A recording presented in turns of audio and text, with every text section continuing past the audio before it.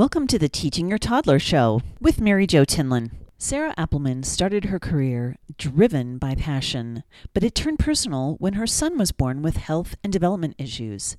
He spent the majority of his childhood in occupational therapy to help with tightness in his legs, hand-eye coordination, as well as visual delays. He also refused to eat many foods.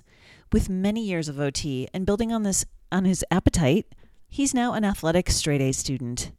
Today we're going to talk to Sarah, and she's going to tell us about her passion for occupational therapy and her natural love of cooking, which have collided now that she has a book called Play with Your Food. She helps children overcome their sensory issues, try new foods, and even enjoy helping in the kitchen.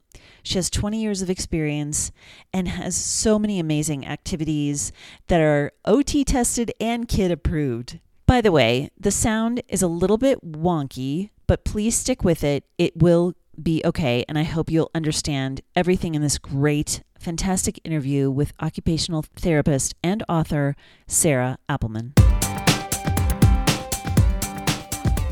Hello, this is Mary Jo Tinlin from Teaching Your Toddler, and today we have a very special guest, Sarah Appelman, who is going to talk to us about picky eating and her book. Sarah, welcome to the show. Tell us a little bit about you and your background. Thank you so much for having me. Yes, I've been a pediatric occupational therapist for 21 years now.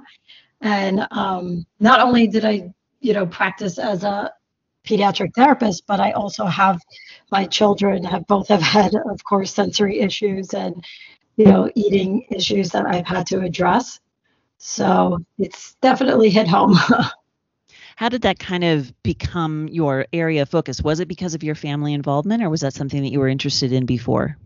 So that's a good question, because so many people that I did treat, there were these underlying symptoms and behaviors that I noticed when it came to not only eating, but, just play skills, which is huge for children with, in my area of what I work with.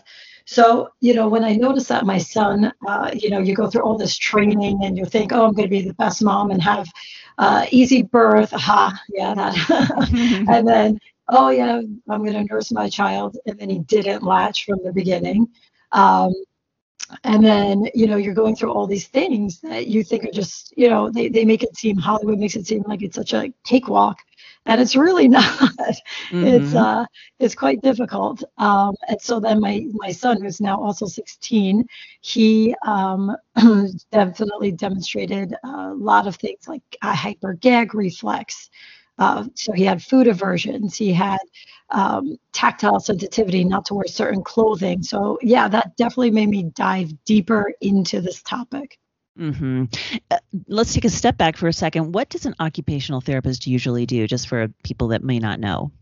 Okay, yeah, I mean, it's really funny because so many people that I have worked with or even family members, they're like, I don't get it. You work with kids, you're getting them jobs. And I'm like, no, that's not what an occupational therapist does. And the simplest way to put it is that we are providing them with the skills that they need for their job in life. And that's really it. So we address all the fine motor, handwriting, dressing, grooming, but there's always an overlap between physical therapy and occupational therapy, because people will be like, oh, do you do the same thing?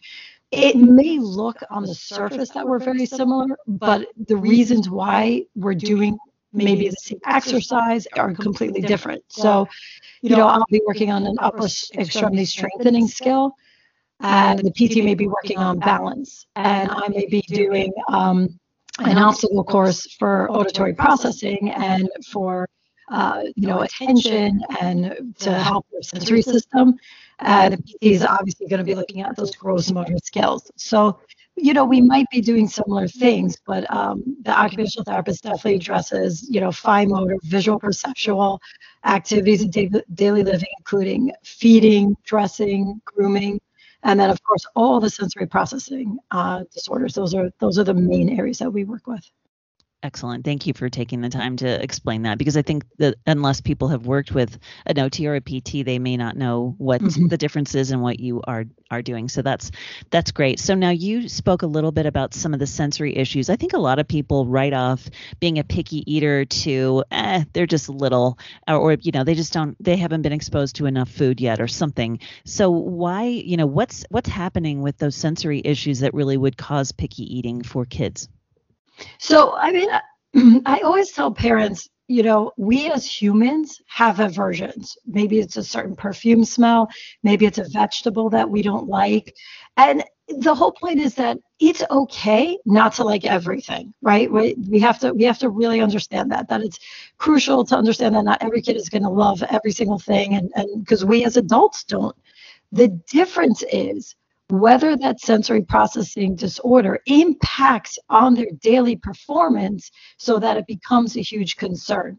So if a child can't sit still because the tag is bothering him and therefore he can now not pay attention in his classroom, or it's the brain is processing the information on their shirt as obnoxious, it's too much for them to handle, they're not going to be able to focus on anything else. And I give parents always this example, like, you're outside, you're walking around, you either have your glasses or sunglasses on, and then you forget about it, right? Like you're like, oh my God, where are my sunglasses? Or like, dude, it's on your face, because your brain, that's normal. That's right, good. We've all done that.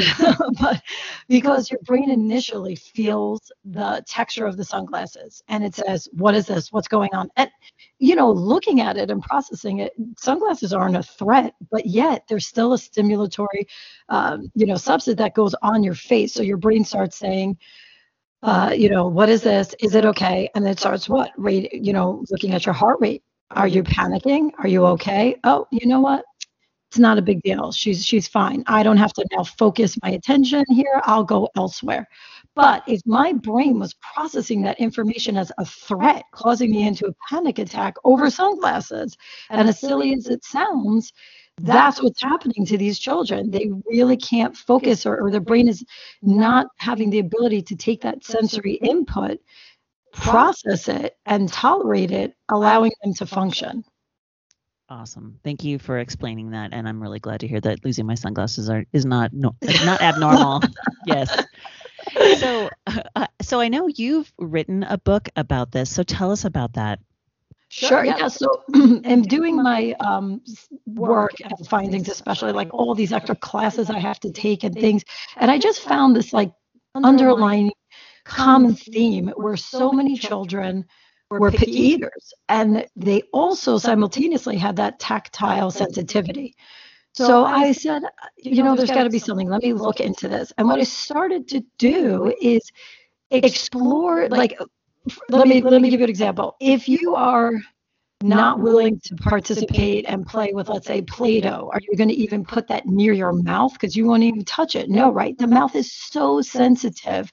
It has, all the nerves and the blood supply and the, input, because if you put that something dangerous in your mouth, you could get very ill, sick. So the whole purpose of that is protection, right? I mean, that is what our sensory does. So all the kids that I have found had this hypersensitivity toward tactile input. Well, guess what? They're not going to put anything in their mouth either, because it's going to cause even more meltdowns, behaviors. They have that aversion. So I joke with parents. I'm like, we're going to sneak instead of, through the front door. We're going to go through the window or the side door, and we're going to start playing with different textures and different substances. And lo and behold, through the years, all these children started to eat. And that's when I'm like, maybe I should write that down. Very good. So tell us about the book. What's the name of the book?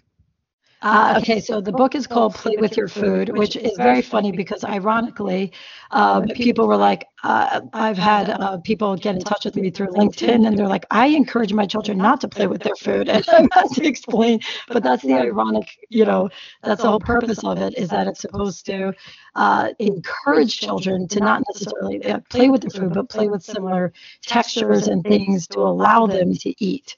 So the book is full of beautiful activities that incorporate fine motor, gross motor, visual, perceptual, and sensory processing activities that I've done throughout the years.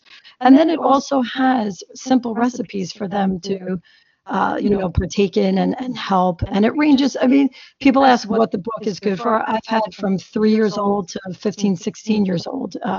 Just if they don't want to do the activity, they'll use the recipe.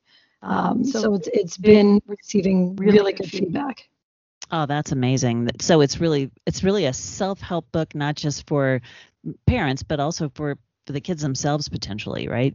Yeah, I had, and one of the kids that I work with, he's diagnosed with autism, and he's 2.5, and he has an older brother with a diagnosis of Asperger's. And the mom said he's not eating fruits, he's not eating vegetables. And we played one of the pre-skills in the book I have is a memory game. And if they win and they match, let's say 2 strawberries, well, guess what? They won their strawberry. So now it's used as a positive enforcer instead of like, you have to eat that strawberry, right? So they win their strawberry, they eat it, and then they like it, and then they want to participate more. They feel a little bit more in control. So she was working with this boy. We did it through our Zoom as best as we can. And her other son came over and he started to play and he started to eat. So she was really excited. And obviously I was too. It was really a cool thing to witness. Absolutely, that they could help each other, right? That they work together. That's great. Now, some of the things that you're talking about, I know one of our kids has been always very picky, and I feel like it's always had a lot to do with texture. He can't eat things that are messy, like he can't eat mac and cheese. He can eat things that are like sandwiches or bacon or chicken nuggets or whatever, that things that you can keep separated, but he can't eat things that are like a pile of something like a casserole is right out. So, I mean, that's the kind of thing you're talking about with that sensory. Is how would you help somebody like that? Okay, so one of the things, like, because of all the new social media, and I'm not the best at it, but my 13-year-old daughter is definitely helping with like TikTok videos and things to teach. So one of the things I just did was demonstrating. I made out of peppers, carrots, celery, like a cute little train. And then I had the kids could pick what they want and dip it into the top of the pepper was full of different, whether it was ranch dressing, peanut butter. So I encourage people to try again to have control of that messy eating. So, rather than you just putting out a dip and all that stuff, make it in like a controlled way so that they could pick it up without having it drip down their arm. Stuff like that. But I definitely recommend, when I work with kids, I do messy play. So I start with like a dry rice, dry beans, and I have them playing and searching for puzzle pieces in it. And then I go to, Play-Doh and then maybe slime. So their body slowly integrates that external tactile input without being threatened by it. Oh, wow. Those are some really cool activities that you would never think to sort of put those together with how to help someone with food, food therapy, really, right? But that is really interesting. What are some other examples that you have of some of the things that maybe you would recommend, or maybe the book talks about?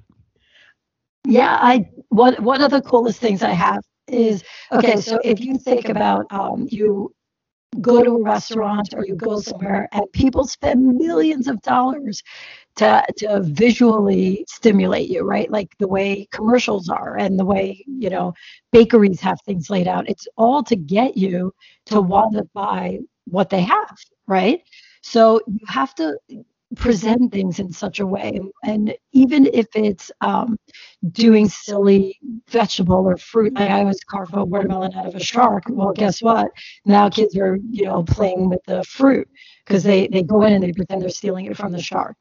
Other things I do is the process of the cooking. So there was a little boy who was here, I think he was about 7, and his parents came to help with the photo shoot. And I had no idea prior that he was a picky eater.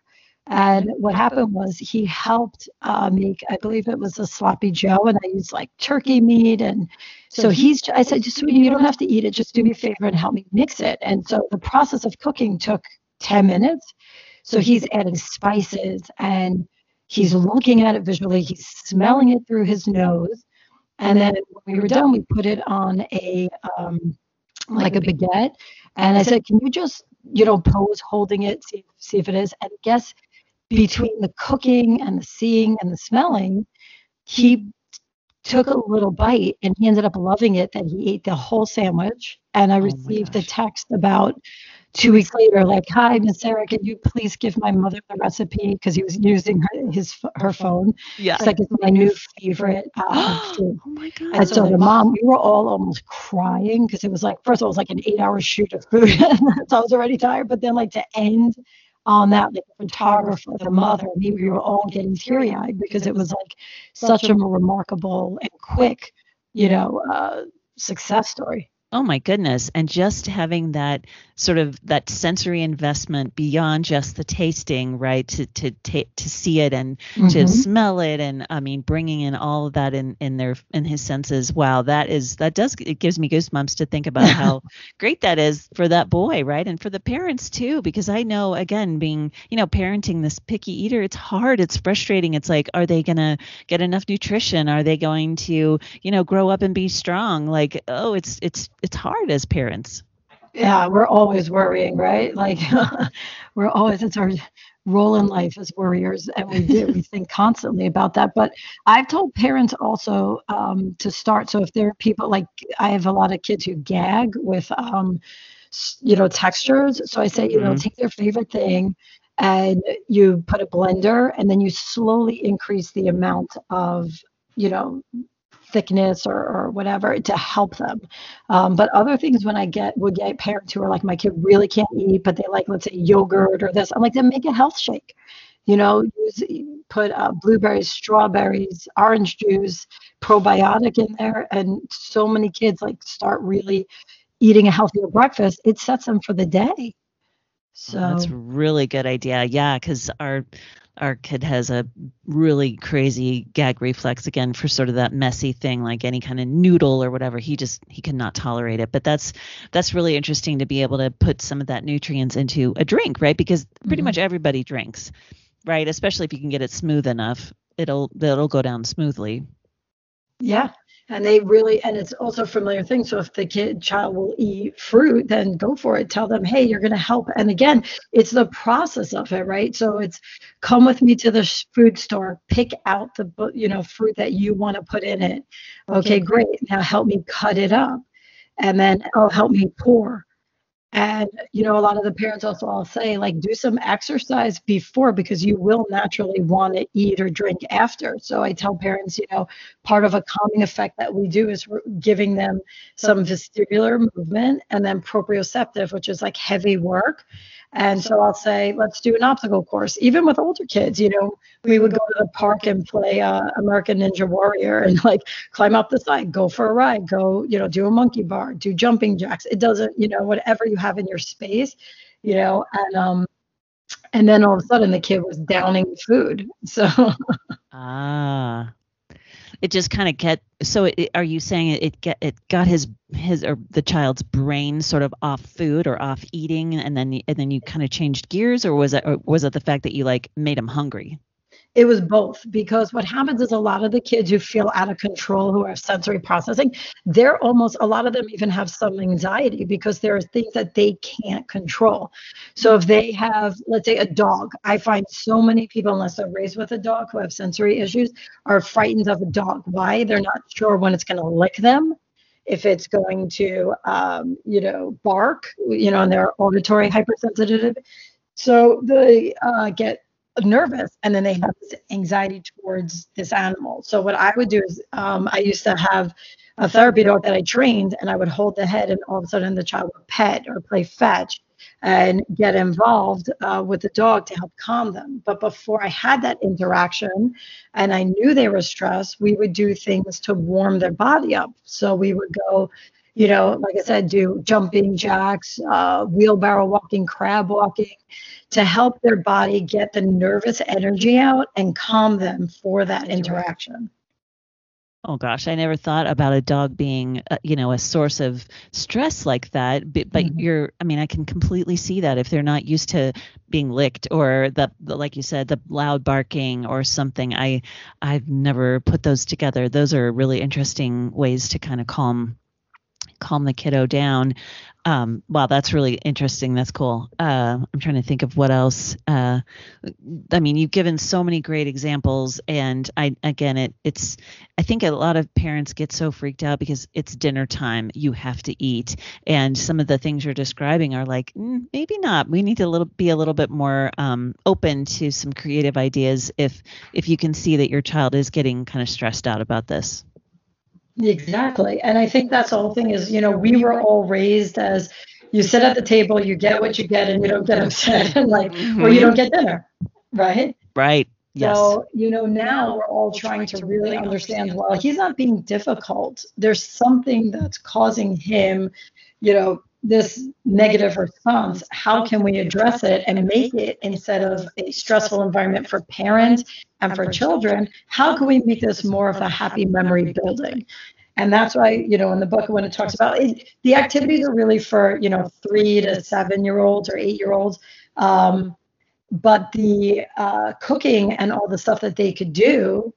So like summer's awesome right now, and everybody loves the fresh fruit. So I showed making fruit kebabs, and that's just a fun way if you have different shapes that you use cookie cutters, and then all of a sudden, the kids helping to push. You're working on those fine motor, the eye-hand coordination, and then the hand strength of pushing in the actual cookie cutter, and then everybody's enjoying it and eating it, and they make displays out of it for their picnics, and it's fun, and then they feel proud that they did something.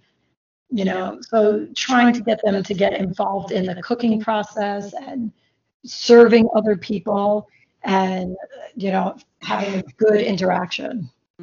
Absolutely. I really like that. I wish I'd heard this like years ago, because I used to get so stressed out that I had to cook 2 different dinners, right? I did. I had to prepare 2 different meals for the rest of us, and then for our picky eater, and that bummed me out. But now, once I started to understand, he's not just trying to be difficult. It's just the way he is. It's the way his brain works. It's the way his senses work, and so then I guess I learned how to deal with it. But one of the things you've used a lot is that word control, right? And I could completely see that he needed that control in his eating, and for whatever reason, the way it manifested itself for him. So I think that's a really interesting point to bring home, like that you've said, the kids need to feel in control. And by doing that, like you were saying, go to the store, shopping, preparing for others, using those other emotions, I guess, to help with that. So, well, this is very fascinating. I think that I think that the audience is going to be really interested to hear all of the different things that could be going on with their children's brains that they may not have even considered that you're bringing up here. Well, thank you. Yeah, I'm happy to help. That's why I wrote it, as if I know I was struggling, and I kept hearing, just like you said, a lot of parents who have older kids have contacted me like, I wish I would have heard this when my child was younger. It would have helped. And so that's really what my purpose is to try to help as many parents as I can. That's why I'm doing these TikTok videos, and I just started other videos that are up on the playwithyourfoodbook.com. It's all free, so that I could help parents and kids, not have such a difficult time. I love that you're on TikTok. That's so cool. So, yeah, I do the best I can. But well, I've actually been thinking about that for something else, which is kind of funny that you've said that. So I'm like, well, maybe I need to be considering this too. So, well, how else can people find you? How can we find the book, and how can we find out more from you? You were just talking about your resources. Tell the audience how they can locate all this. Yeah, sure. The book currently is on sale on Amazon, and you put, either my name, Sarah Appelman, or Play with Your Food, and you'll see my. There's like 4 kids on the cover, super cute, that They were there. Two of them are mine, so they're really cute. And then the Instagram is Play With Your Food Book, and the website's playwithyourfoodbook.com. And TikTok, I think it's my name. I might have to look that up. Let me see. Hold on. I think it's my just Sarah Appelman maybe, but yeah, I need it. My daughter's the one who's Yeah, I know how that works. Yeah. So I put like really cute videos on that, but almost all of those also go straight to the Instagram, so that, if someone doesn't want TikTok, they could just do that. Excellent. Great. Well, I really appreciate it. This has been a pleasure. And again, I know these are very helpful and interesting information for folks. So thanks for joining us today, Sarah. It's been a pleasure to have you on the Teaching Your Toddler show. Thank you so much for having me. It was my pleasure. Thank you. This has been the Teaching Your Toddler podcast with Mary Jo Tinlin. Thank you so much for joining us today. I hope you'll find us on our website at www.teachingyourtoddler.com, as well as on Facebook at Teaching Your Toddler, on Instagram, and on Twitter at Teaching Toddler. So join us again, and I hope you have a wonderful week. Thank you so much.